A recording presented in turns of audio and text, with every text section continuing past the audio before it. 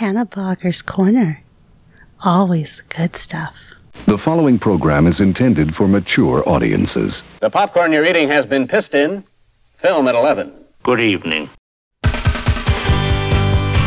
We have a big show for you tonight. Probably understand it myself. The kids seem to like it. Welcome to Fantasy Island. You want to get high? All right. What is up, my sexy Cannabloggers? Hope you guys are all doing well. Thank you for joining me once again this week on Cannabloggers Corner. As always, I am your host, Andy, the Cannablogger. And this week, I am joined by truly one of my greatest friends ever, my buddy Mike. We served together on USS Higgins, USS Benfold back in the day. Went through shock and awe together. We've known each other for 20 years, and he is truly one of my greatest friends. And I'm lucky to have a friend like him in my life, and to have him on the show and chilling with me here really is a treat, because not only is he a former shipmate, but he is also, like myself, a huge Trekkie. And yes, I do not mind calling myself a Trekkie. I am a Trekkie, proud. I don't mind. You don't have to call me a Trekker. All right? I don't care. I'm a Trekkie. But no, he and I also, because we went through a lot of the same experiences together, and of course he also went through his own, along with what we both shared. We both struggle with PTSD, and we have also turned to cannabis to help manage our symptoms. You know, of course, like I've said in the past, I still do rely on pharmaceuticals to a point, but I also am trying to minimize it. And so cannabis is my relief, so to speak. So I don't have to deal with too many toxic side effects. But he and I sit and talk about two episodes that aired recently in particular. One from Star Trek Picard, this past season, season 3, episode 4, called No-Win Scenario, and Star Trek Strange New Worlds, this last season, season 2, episode... Great, now I forgot the episode number, but I do remember the name, Under the Cloak of War.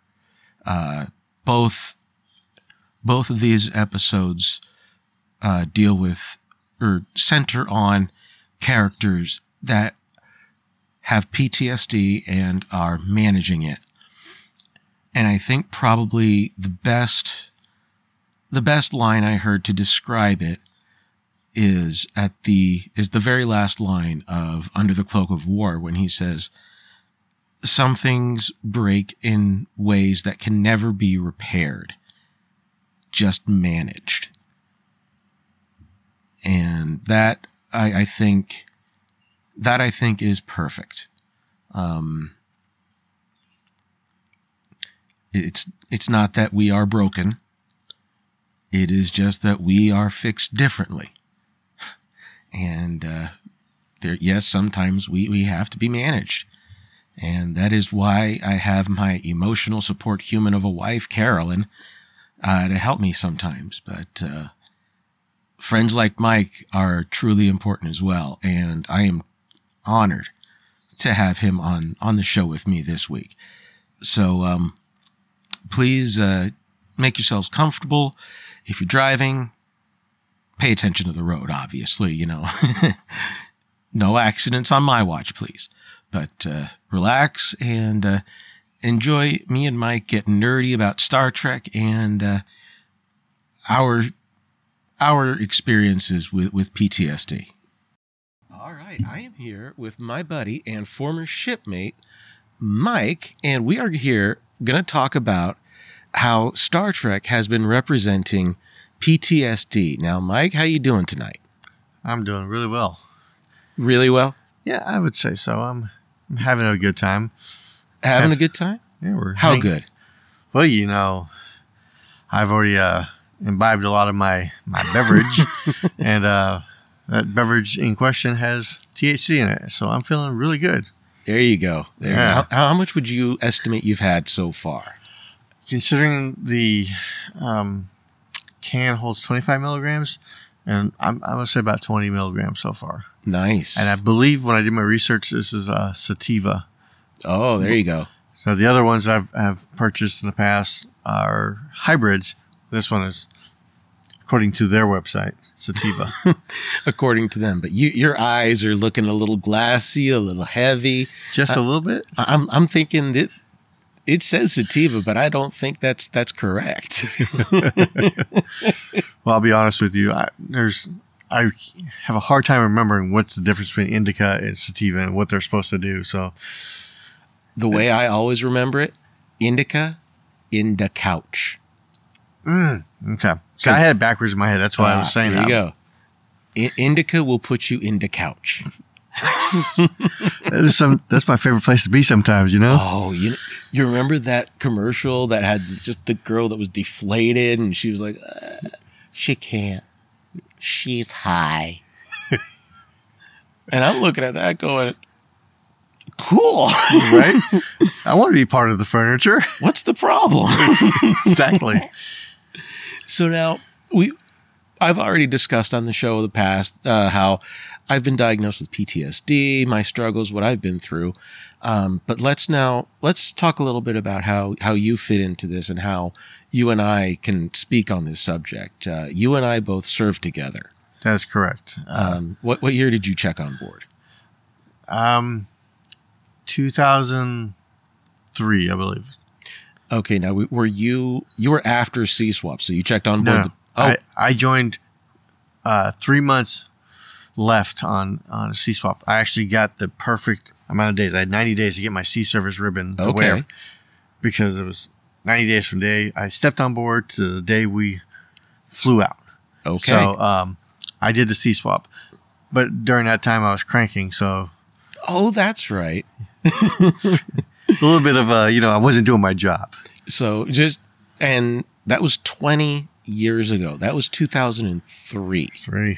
Oh, God. Where does the time go, man? According to that song, it just slips into the future. Time keeps on slipping, slipping. Into the future. Do. Key the synthesizer I can't imitate. But yeah, we got wacky on those deployments. Yes, we did. Particularly 03. So you were there for shock and awe. Yes, I really vividly remember that because when a missile takes off not more than 100 feet from you, yep, and you feel the heat from it and you see it go sideways, you don't forget that. No. The second day we did it, I couldn't go out. Because I had to do some cranking duty, right? Mm-hmm. That was one where the missile misfired, booster fell off and went into the water next to the Australian ship, and I just heard stories. Oh, for the record, I was topside for that, so I watched it happen. Oh, I have never come closer to shitting my pants. Actually, no, I lie. There was one other time, but it was different because this missile, I swear to God, what it's supposed to do, for those of you who don't know, a Tomahawk missile, it takes off, it drops its booster rocket, and then it starts to just fly off and do its own thing. But it needs that booster rocket to get out of the ship.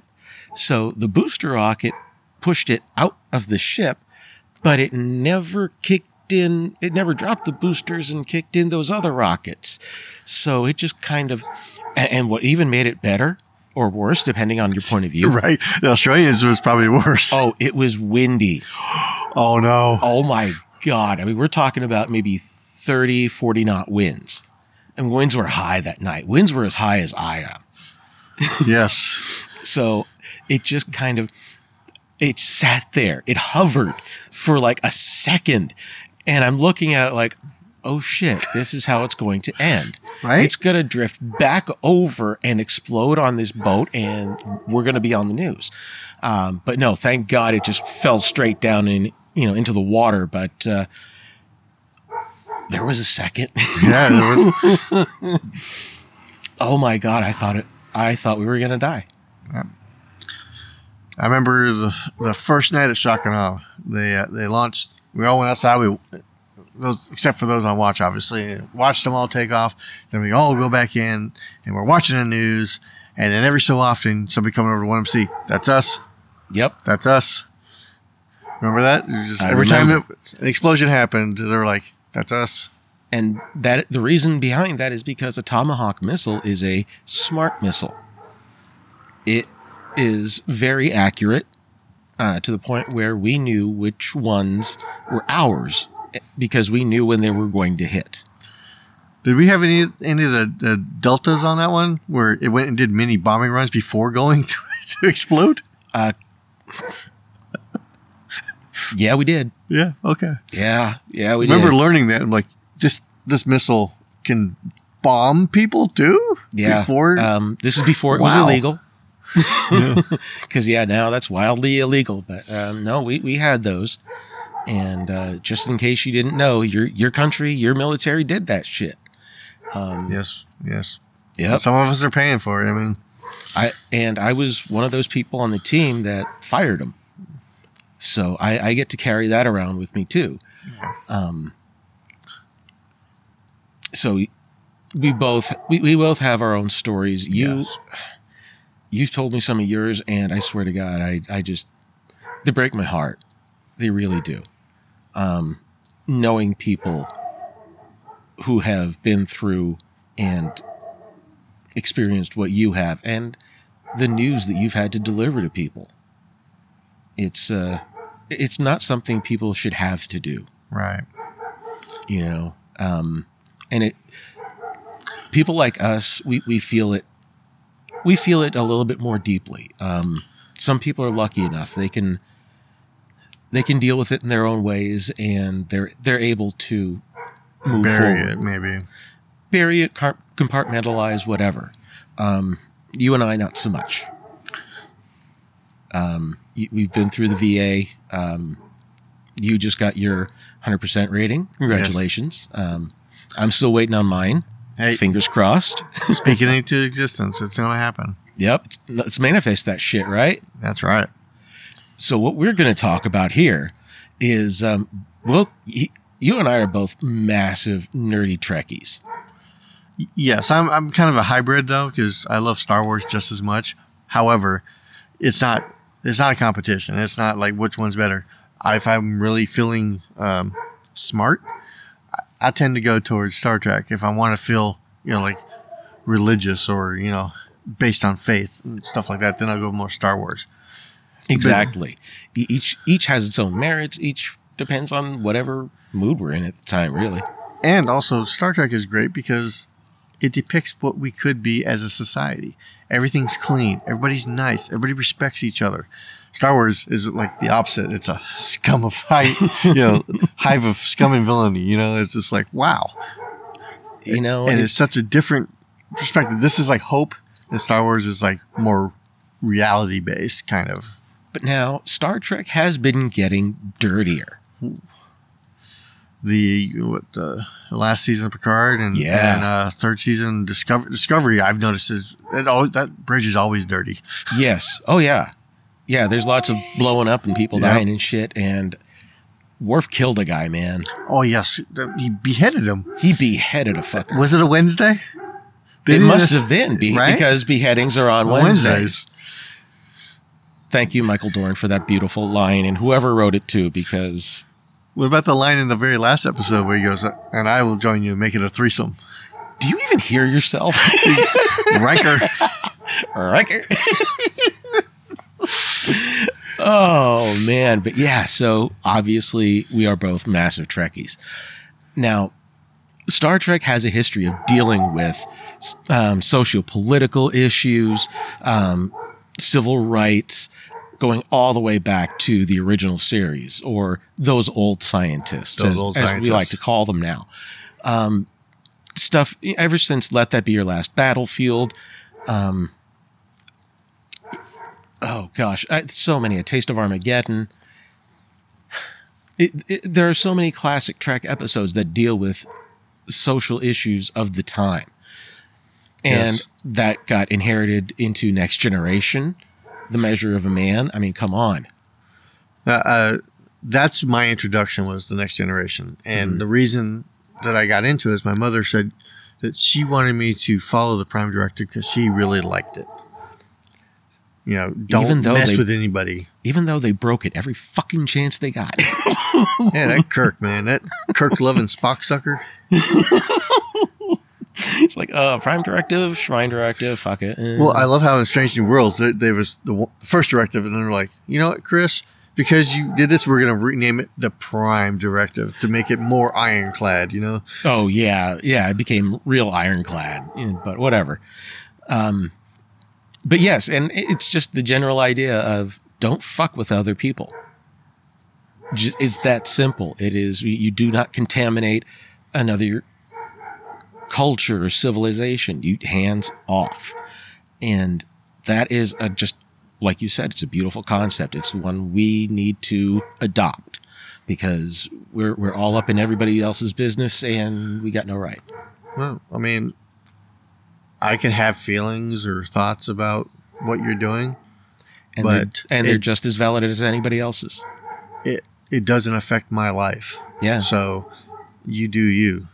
You know, you want to live your life that way? That's great. And I love talking to my grandmother about this because she's so, as she puts it, old-timey. She's 87 years old. Yeah. Yeah. She told me years ago, this total sidebar, but when she said, when I'm 86, I'm ready to go. I said, that's kind of morbid. And she didn't understand it. You know, when you 86 somebody, you kill them, right? Right. But she was like, when I'm 86, I'm ready to go. I'm like, oh. So my grandmother wrote her own will. So right? I think that it's a generational thing, I think. Maybe. So she has her opinions, and she loves to tell me how, like, she saw on the news, and speaking of which, she listens to all those, you know, people that like to vote for Trump rhetoric. She's one of those, right? Okay. I love her. I don't see eye to eye with her, but I love her. You can love someone and still disagree with them. Oh, absolutely. No, so she's got these ideas, and then she's like, "Oh my God, I saw that they got some trans person cross-dressing and recruiting to the Navy. What's wrong with the world?" I'm like, "What are you talking about?" And the Navy doesn't do that. And so, long story short, I did research afterwards, and it turned out there was a petty officer, second class, who was allowed to wear his uniform in a TikTok. Yeah. And then they were seeing, like, they were doing a survey to see if it improved recruitment numbers. There was no official, like, you can do this. They said, you can wear your uniform in your little video. Right. To see if it would make But it people had want nothing join. to do with trans. No, it didn't. And so I told her that. I was like, everything you're worried about, the Navy didn't even endorse. They just said you could wear the uniform. Yeah. And she's like, oh. But her big thing was like, if we're going to let people that were trying to transition into the military, you know, or if you identify as a female but you're a male and you haven't done that right, she's like, what are you going to do? Wear high heels and run into battle? I'm like, do you even know what happens in battle? Seriously, does she even know what kind of uniforms we had to wear? Right? That's the craziest thing. I we love her. all But wear the same shit. Yeah. and let me tell you right now, we don't get the high heels. Oh, my calves will look amazing in them, though. Dude, they do. Oh my God. I have seen this man in heels. Don't even ask.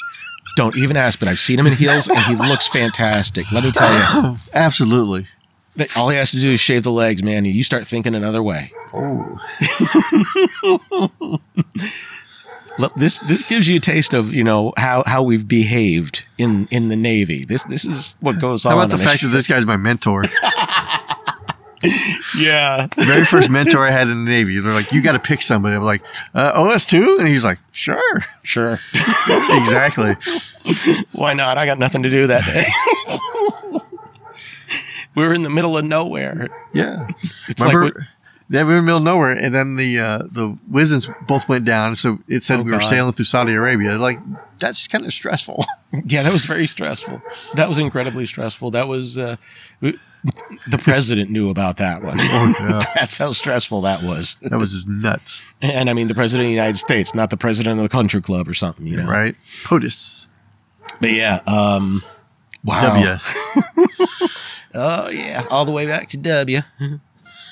But yeah, let's talk about how PTSD has been portrayed in. I want to focus on 2 episodes in particular. First, let's start with Star Trek Picard. This past season, season 3, episode 4. It's called the No last Win season? Scenario. Yes, and it's the last season of Picard. okay. Spoilers. Yeah. Oh, thank you for reminding me. I'm going to do the Will Wheaton thing, and I'm going to call a red alert right here because we're about to drop massive spoilers. So if you haven't seen this shit, go watch it and then come back and listen to us again. But yeah, go watch it, come back, listen. But if you don't care about spoilers, listen on. At your own peril. At your own risk.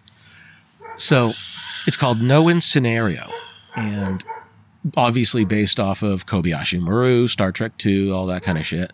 They all think they're going to die. And just to kind of give the Cliff's Notes summary. I think every series has had some Something episode like that. Of course, Okay. everything seems dire, right? Because I just remember Discovery did it. Oh, Right? yeah. Yeah, everything seems dire. All hope is Sorry lost. for derailing you. But Just yeah, had to get it out. so like for episodes 1 through 3.5, this ship's captain, Captain Liam Shaw, has been this total dick to Picard and Riker and 7 of 9, insisting on calling her Hansen, Her dead human name. Yeah, her human name, her dead name. So he's been just this total dick. And we're all like, dude, what is this fucking guy's problem? So episode 4 comes in. They all think they're going to die. So fuck it. Everyone's just going to say what's on their minds. Shaw They were comes in. stuck in a gravity well. A gravity well, yes. And Shaw's already hopped up on painkillers because he broke his leg. So he comes in and he gives this giant monologue about how he was there at Wolf 359 when Picard had been assimilated. Locutus of Borg. Exactly. He'd been assimilated, he became Locutus, and he just blew up the fucking galaxy. So now Shaw gives this big reveal that, hey, I was just this grease monkey little kid, ensign engineer, when you just lit the world on fire and totally rocked my fucking world. And I wish I could say it the way he did, but just the amount of anger that I could feel dripping from every fucking word. Like, you are the guy that I blame for fucking my life. And I'm going to tell you everything I have spent 30 years wanting to tell you. And he just laid into him. Yep. It was a very stressful time in that universe, that creation, And I thought so too. yeah, exactly, right? But yeah, it's that, and just that performance by the actor, the actor who played him, Todd Stashwick, was just brilliant. He was. And just the way he made Picard look small. And you realize, oh, that's why he's been a dick. Yes. Yeah, I like Picard, but this last series with him, I'm really starting to see the age. He looks like my grandfather before he passed, kind of. Yeah. So I don't know what this has to do with the episode. I had a point and I lost it. That's fine. He's looking old, We're all getting up there, but yeah, he looked frail.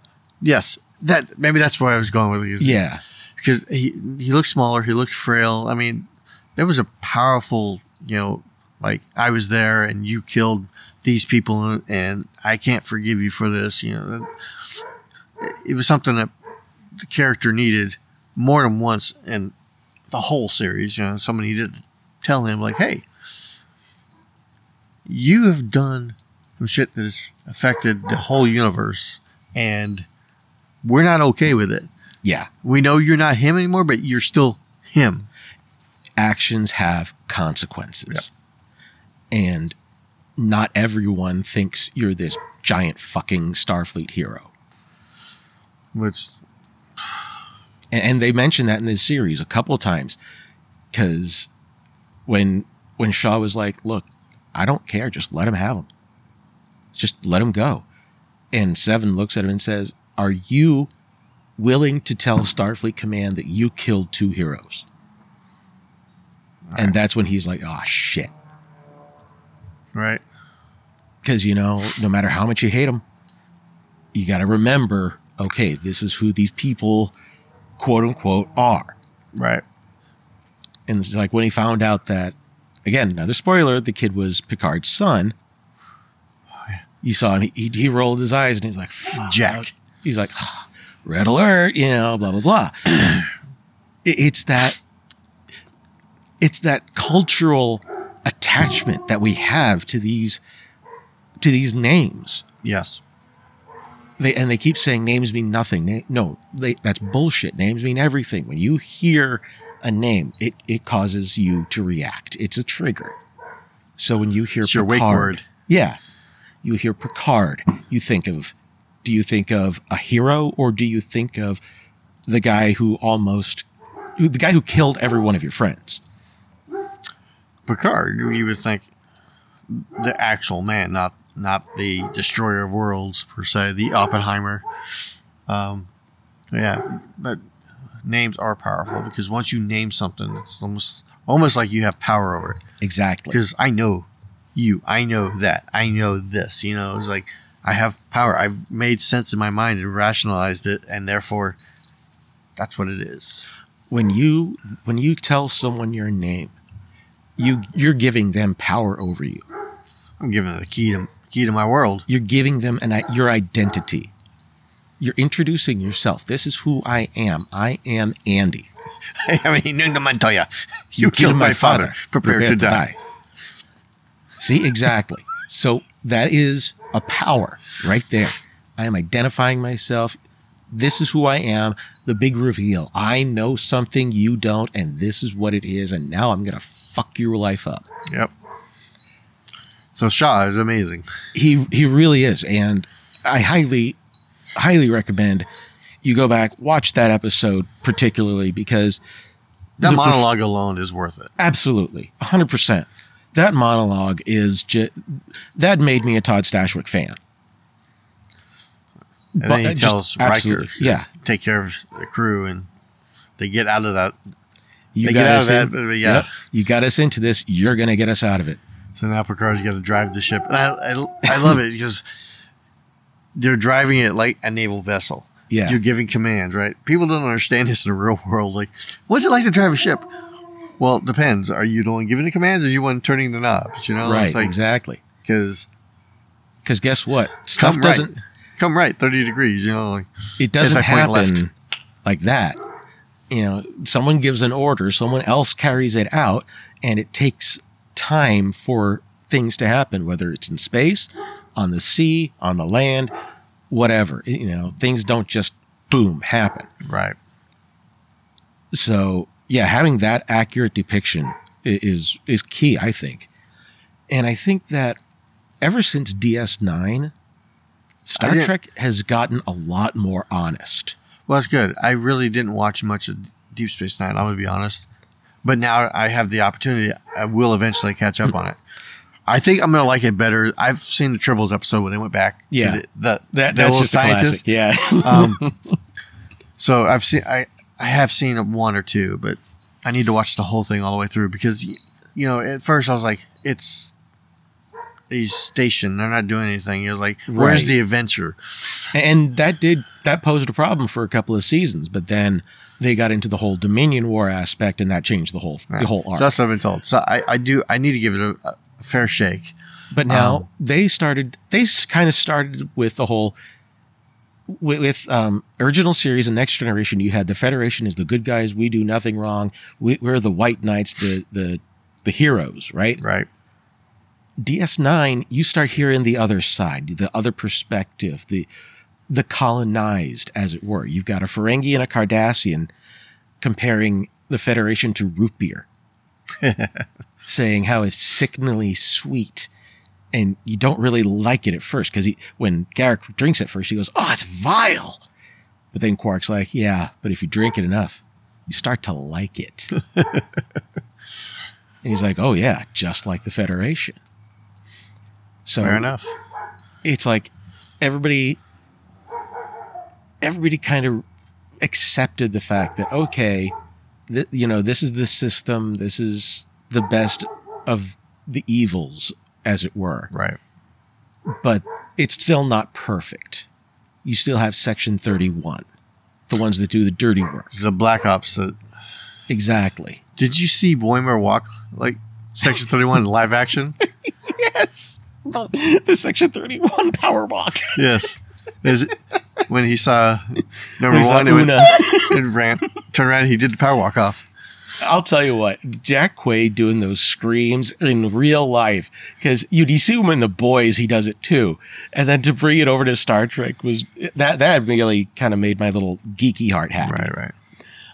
But let's talk about a little bit about the Strange New Worlds episode with M'Benga and Chapel. I will tell you that one affected me way more than the other one.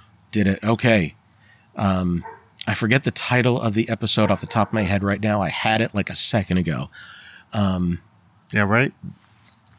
But the brief synopsis is M'Benga and Chapel were field medics in the Klingon War. Yes. And they were on this moon called the Moon of Jagal. And that wasn't the name of the episode, though. No, it was not. We literally just said it. Yeah. When this massive massacre happened. And being field medics, they got all the traumas as they came in. A lot of modern medics, or if you ever saw MASH, it's incoming chopper. This was incoming transport. Yeah, oh my God, that was every time you hear incoming transport. Once you realize what it meant, it was so sickening to hear it every time. It was like shudder because thankfully I never had to deal with a situation like that in my time in the service. But we're trained constantly to do things like that. Just a regular ET and OS that have no medical training whatsoever. It's like I can barely pull a splinter out of my own finger, right? And I'm supposed to bandage everybody up and do that. So every time it went incoming transport, I'm like, they're getting so behind in all these patients. Yes. And it was just heartbreaking and just, yeah. And when you're in that situation, the only people you have to rely on are the people around you. Yep. So whether you're an OS, an ET, medic, or whatever, you're the other guy's best option. That is it. So thankfully, I could probably remember how to deal with a sucking chest wound. But yeah, like you said, I couldn't get it. Under the cloak of war. Thank you. Good. Under the cloak of war. Thank you. Yes.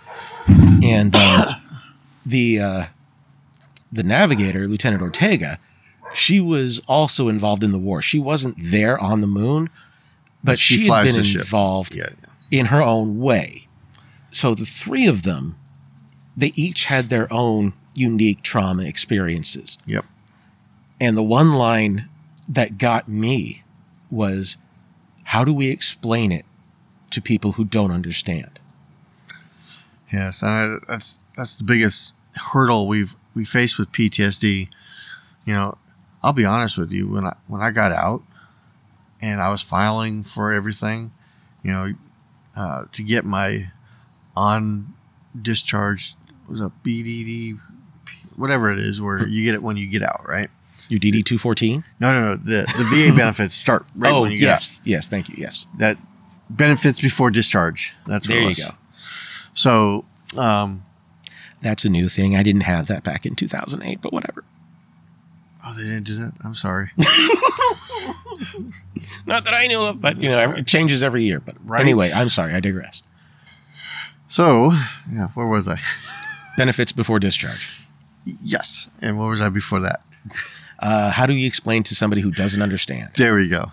So, yeah, it's so hard because, like, I went and got diagnosed, and I had no idea that I had it. It just, whatever I was dealing with, I was like, maybe that's just normal stuff, right? And then they come back with my rating, and they're like, you're 70% PTSD. I'm like, holy crap. And then, thinking about it, I'm like, what would cause it for me, And I obviously heard you, the missiles that affects you, and I'm sorry to hear that still, but unfortunately, there's nothing we could do to take it away. It's not like the eternal sunshine of the spotless mind where you can just pull memories out you don't want, right? I wish, right? Yeah, you would think. There are a bunch of things that I wish I could unsee. Oh, yeah.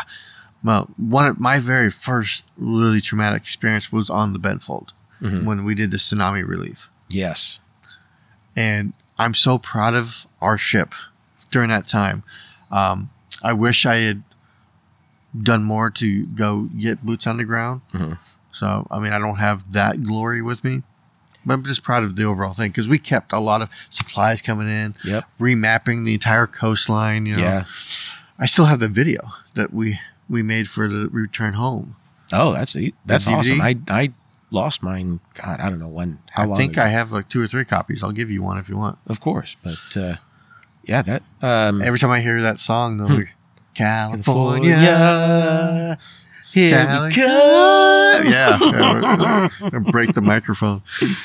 Anyway, so we're doing all that, right? I remember I was on the bridge once when one of the helos came down to refuel, and they were giving him food and stuff, and then loading it up with all the rice, and you just hear one of the pilots, "Holy crap, they have Lunchables!" I was like, okay. I mean, it was just a service we provided. We were the Hotel 65. Yeah. Us being a DDG, which is a guided missile destroyer, there really wasn't much that we could do as far as offer humanitarian aid, except for the fact that we could be a gas station.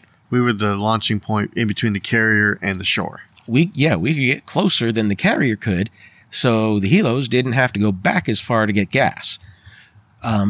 So our flight crew and, our flight crews on topside and in combat, they earned, I think, double flight pay that deployment because they were just, our chief sat in because we had one Aztec and he was getting 2 hours of sleep a week.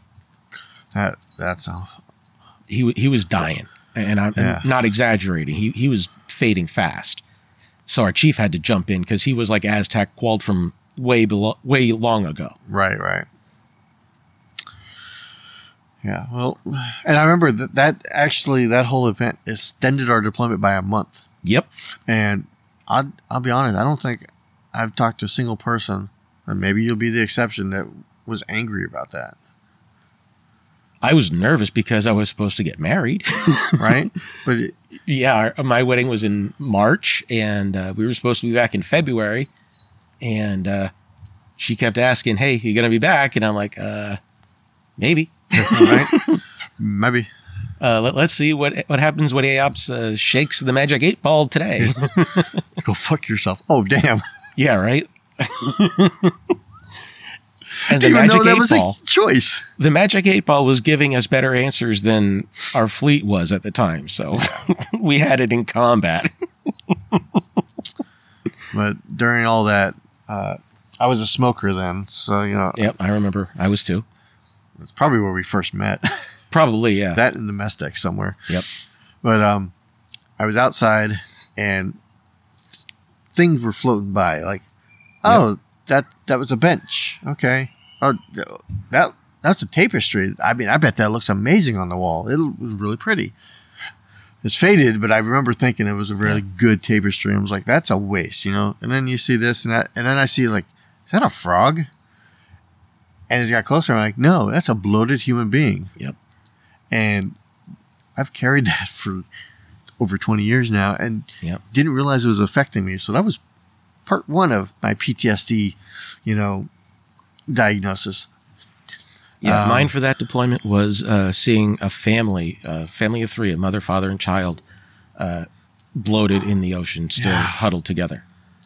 It was awful. And there was nothing we could do. We just point. Yeah, we marked the location so that their host nation that could come pick them up. Yeah, because I remember asking that question, and I think I was told like we weren't legally allowed to by international law. Yes, they flat out said no, we don't want you to touch them, and it was a cultural thing. The way they handled their dead, it was their culture, their ways, and so it's like, okay, fine, we're going to respect that. But to see it, when I saw that family, and just thinking that's what I was about to get into. I saw myself there for a brief split second, and that really hit me hard. And when I saw Under the Cloak of War, and saw how everything was just coming at them and coming at them and coming at them, until finally Obenga looks at Chapel and says, "We got this." And that became their word. That became their code. Yeah. They still used it. It became whenever one was starting to feel overwhelmed, the other one would look at them and say, "Hey, we got this." And that was their center. Right. And it actually made so much more sense from one of the previous episodes, like the second one, where they were kidnapped by the Klingons. Yep. And then they're like, again, I don't want to, but we're going to have to, it's like, what have they gone through? And now you see this episode and you hear the haunting words, incoming transport. You're like, oh, and it was, as any rational, caring human being is, if you can't see something like that and connect somehow, like emotionally, you're a psychopath. Yeah. And my one of the groups I go to with the VA, I actually don't go to the VA. It's a VA vet clinic. Okay. So they're associated with the VA, but they don't get run by the VA. Mm-hmm. And so they have counselors, and I talk to one once a month. But I have these groups on Thursday. It's a PTSD group, and just going in and being able to listen to other people, connect with them, and realize you're not the only one going through this. So when you see episodes like this, you have somewhere to go and feel seen and feel heard. It's really helped me a lot, especially since like I said, I didn't realize I had PTSD until the fucking letter from the VA showed up said PTSD. Oh, it makes so much sense now, because the second part of that, which was a big part, was that I was on my second ship, the carrier Carl Vinson, and I never signed an NDA. I just realized that recently, but we were told don't ever talk about this, but it still affects me. I was on the ship when they buried Bin Laden in the ocean. That's right. And so anytime anybody would try to, my stepmother, my dad's wife, right? Mm-hmm. She was so proud of me. She's like, they buried Bin Laden, and tagged me. And I'm like, after all that, just knowing that he was like the head of this most radical sect, Public enemy number one. It made everybody on that ship have a target on him. Yep. And I carried that. Like, I'm always worried, that somebody's going to know that and turn around and hurt Katie and hurt Kathleen and James, Yes. And that happened to us when Charlene was in high school. She went on a trip to Europe, and her birth father wanted her to use, he wanted to use his connections through the State Department and get her a red passport. And I said, absolutely not. He's like, why not? That would make her look cool, stand out. And I said, exactly. I do not want that kid to stand out. I do not want that kid to look special. She is a blonde American young woman in Europe. That's already a target on her back. You give her a government passport, and that's just, I'm not Liam Neeson. Exactly what I was thinking. I'm not Liam Neeson. I don't have a particular set of skills. Well, if she gets taken, I got to call somebody. Call Liam Neeson. Yes, exactly. But yeah, I I don't want that kind of target painted on my family. But being in the military, that it kind of gets ingrained in you. Like, you ask Katie, we'll be driving somewhere that we've gone hundreds of times, right? Anywhere. And she's always like, why are we going this route? Because of all the training and all the worries that I carry with me for being in, I'm constantly changing my routes like they train us to. Yeah. Don't be predictable. I don't even drive anymore. Oh, that must be great. Which, I mean, it works out because Carolyn loves to drive. For her, she likes to be in control. So fair enough. For her, that's her thing. She likes too to feel much good stuff. She wants to drive. I'll let her drive. Too right. much information. Anyway, but yes, she drives the car. Instruction. And that's fine with me because I'll just sit there and be a passenger. Yeah. But yeah, like we were talking about, it's important to feel seen. Yeah. Because recently we actually had a row in our family. Christmas Eve, we were over at our cousin's place, and I was in the way. I just happened to be standing in the wrong spots, and I even recognized it. And his wife, who is she grew up very rich, so she's been very privileged, and she sees things in her own way. She said, "Go stand over there, or I'll kill you." Oh, damn! Right, and so I started spiraling. I did not cause a scene. I stepped away. I went in the other room and I had my meltdown, but I did it away from everybody because it was Christmas Eve and I don't want to fuck things up. But yeah, talk about not feeling seen. Right. Go stand over there. I'll kill you. Oh, love you, dude. Love you. Sure. Fuck you. Whatever. Right. And just that she really upset me. And, later on, it was the day after Christmas and it really hit me hard. Oh, bad. And so I said to Carolyn, I said, look, this is really bothering me and no one is saying anything to her. They're just going to let her get away with it. And it's spiraling me down and I don't know what's going to happen. I was honestly contemplating checking myself into the hospital. And I said, would you please say something on my behalf? Because at that point, I needed someone to say, look, that was wrong. That's all I needed. Someone to say that was fucked up. And so she did. Excuse me. But the way her cousin's wife took it, because of my PTSD, she saw PTSD and she thought, the crazy guy coming with a rifle. She made her husband add security cameras to the house. At all the very kinds next day? Soon thereafter. Damn. And I have never felt more hurt in my life. So she was taking the thought that because you had PTSD, you would be like Taxi Driver. Right. And Rambo. Yeah. If you're not hugged and coddled immediately, you got to kill everybody. Right. Okay. And I've never felt so unseen because I've never said an unkind word to this person in my life. Right. I've wanted to many times, but I didn't. Too bad there's no speaker on your head because things would be crazy. It's a good thing.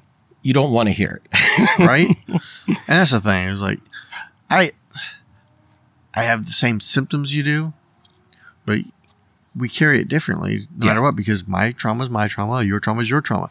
I understand the concept, but I can't fully feel what you're feeling, just like you can't fully feel what I'm feeling. And what helps us relate is knowing that. Just knowing that alone, knowing that we each carry our own burdens and we carry them in our own way. And there is no way that's not valid. Right. So that way we can see when each other is hurting. Right. We can see us in the highs and we can see us in the lows. And Katie's definitely been able to notice my lows, which leads Same. to my third thing that got my PTSD diagnosis. So, as you know, when I left the carrier, I went to Illinois, and I was an A school instructor. So I got to mentor so many kids coming through in that first span of their career going through their A schools, right? And you'd made E6 by then, right? Yes.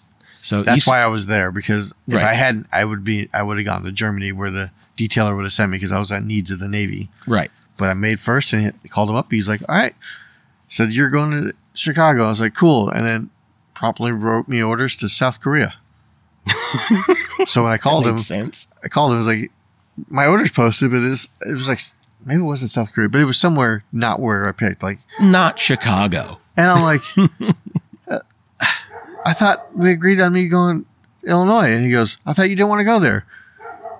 And all of a sudden I hear him go, oh, I put the note on top of the file. Hey, you're good. I'll rewrite the orders. Oh, God. So Yes, he this is remembered your- the conversation. This is your taxpayer money in action. Yes. So I'm teaching, meet a lot of good kids. Some of them I'm still friends with. One, I found out later that I affected her life so much. Long story short, because I simply said, go home, I'll see you tomorrow. She didn't kill herself that night. So that is something that I carry with me too. Is like, I've seen a lot of screwed up shit. Yep. But I've saved somebody. I actually saved somebody. And so I'm friends with her and her husband. Yep. And they show me pictures of their kids, and so proud of them. 5 words. Go home. See you tomorrow. Yep. And that was enough. Just think about that. When was a very short sentence something between good and bad? Something just really short. When did some small comment affect you to a point where Changed your life. it changed your life? Because I can only count on one hand the times that's happened to me. Yes. And just that, the fact that you feel seen. That's what it is. You feel seen. Yes. And that's all we really ask for. We don't see us as a stigma. Don't see us as a stereotype. See us as people who are struggling just like everybody else. We're not all Hollywood-made images. We all carry it differently. And Hollywood is doing a better job at portraying it. Some of them, yes. Yes. And Star Trek, I think, it has been Absolutely. a very good example recently. So almost to the end of this PTSD shit. We need to stop being high. It's totally everywhere, right? Right?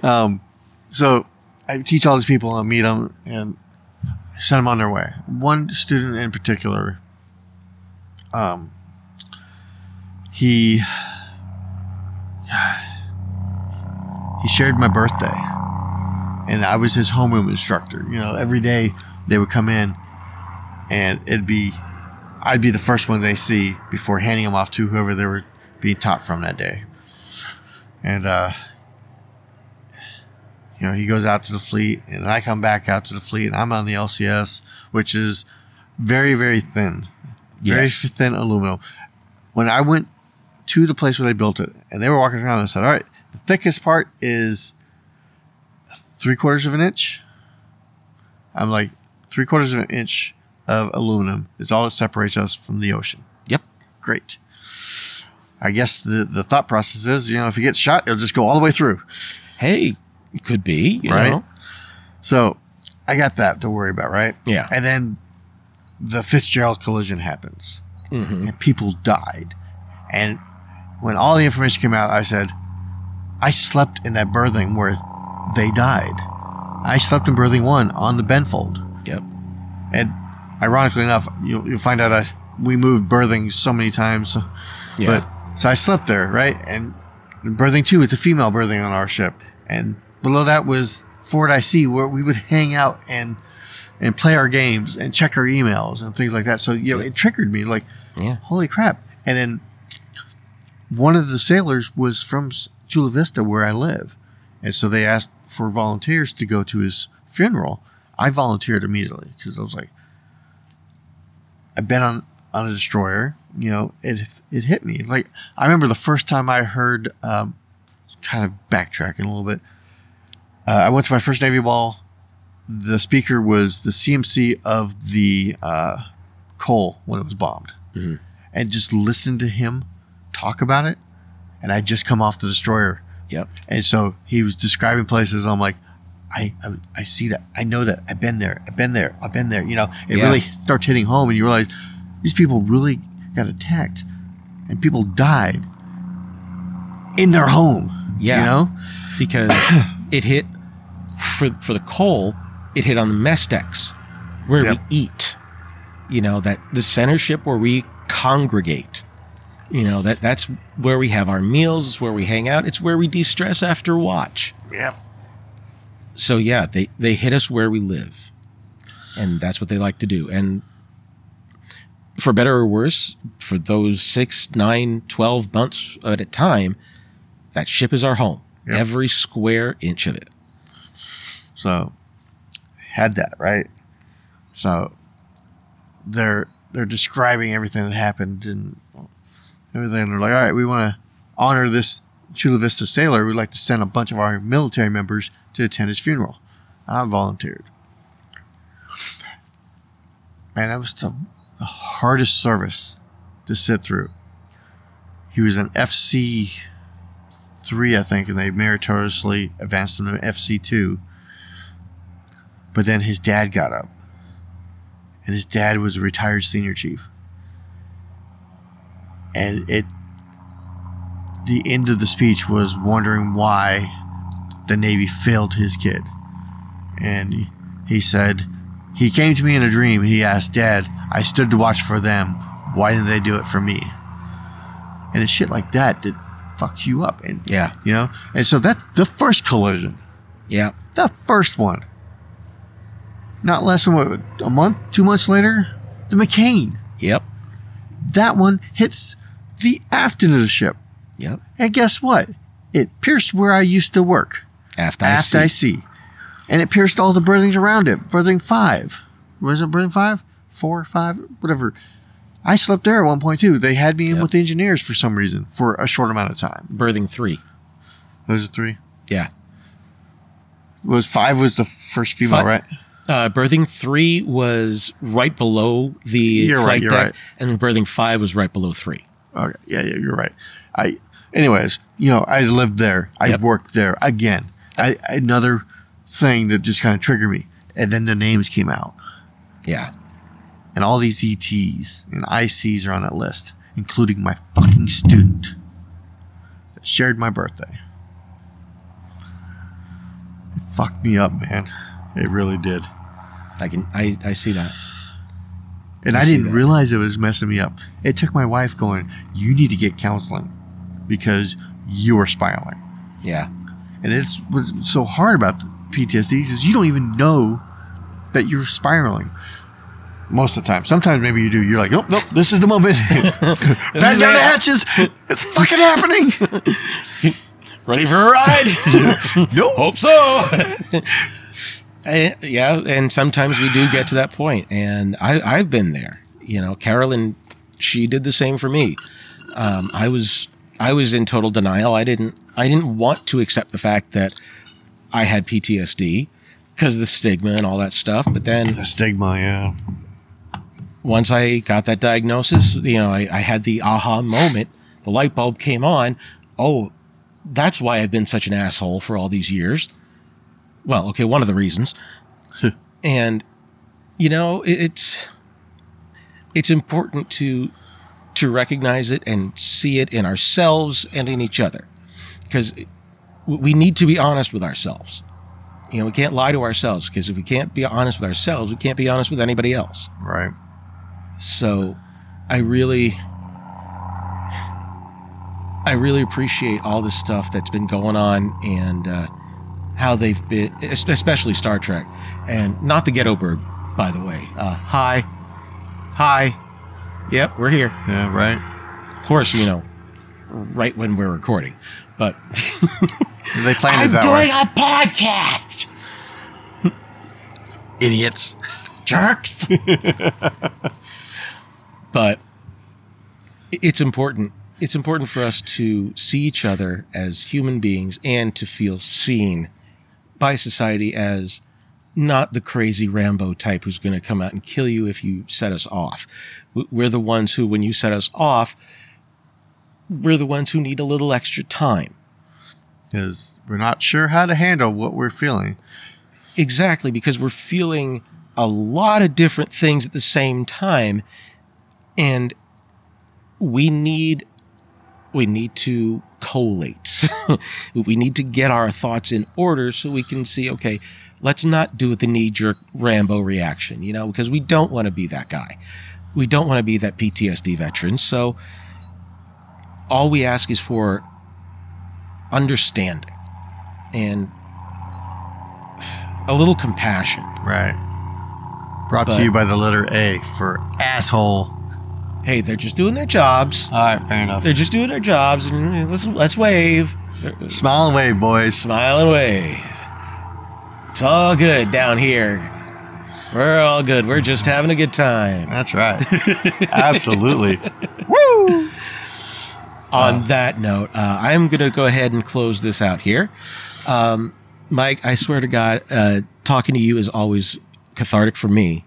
I hope it is for you. Well, considering it's my first time and you popped my cherry, I think this is pretty cool.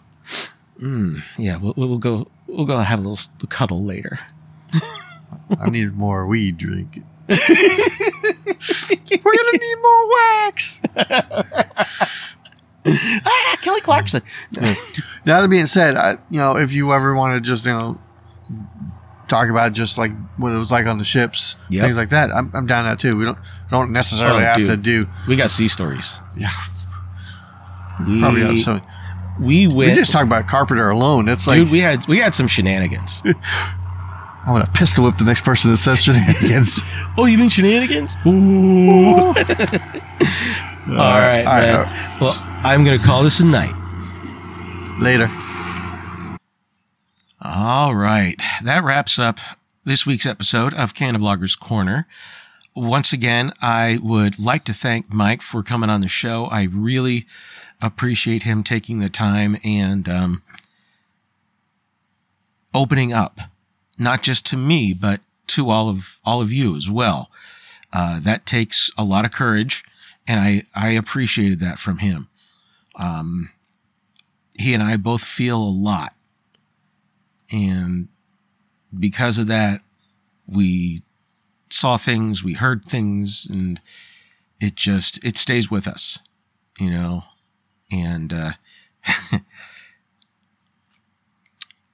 I trail off like this because it gets hard for me to talk, especially when it comes to PTSD, because it does get to the point where, like they said, how do you explain to someone who can't understand?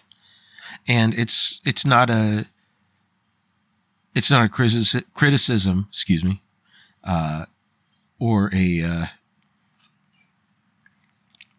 any sort of comment on any of my friends, any of my family, anybody who I know. It's just people have not seen the things we have. They haven't lived the shared experiences we have.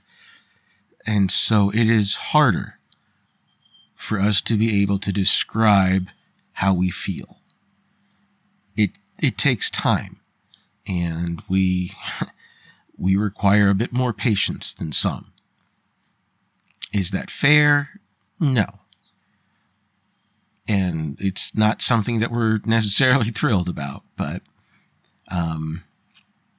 if you're willing to give us that patience, we always appreciate it. So, as always, let me do my little housekeeping here for the week. Don't forget to follow me on Instagram, Twitter, Facebook, YouTube, Twitch, and all that kind of happy horse shit at SD Cannablogger for cannabis content, and SDCC Wacky Wags, because God knows I am a wacky motherfucker, for all my San Diego Comic-Con nerdy-ass coverage. If you like what you heard, or if you just want to talk about it, please leave a comment or shoot me an email at sdcanablogger. Let's try that again. sdcanablogger@gmail.com. Until next week, have a great one. Really appreciate you listening. Thank you for your time. And above all, stay lifted. Thank you for listening to Canablogger's Corner. Wait! Where are you going? I was going to make espresso. Now go away or I shall taunt you a second time. Don't let anything come between your testicles and you.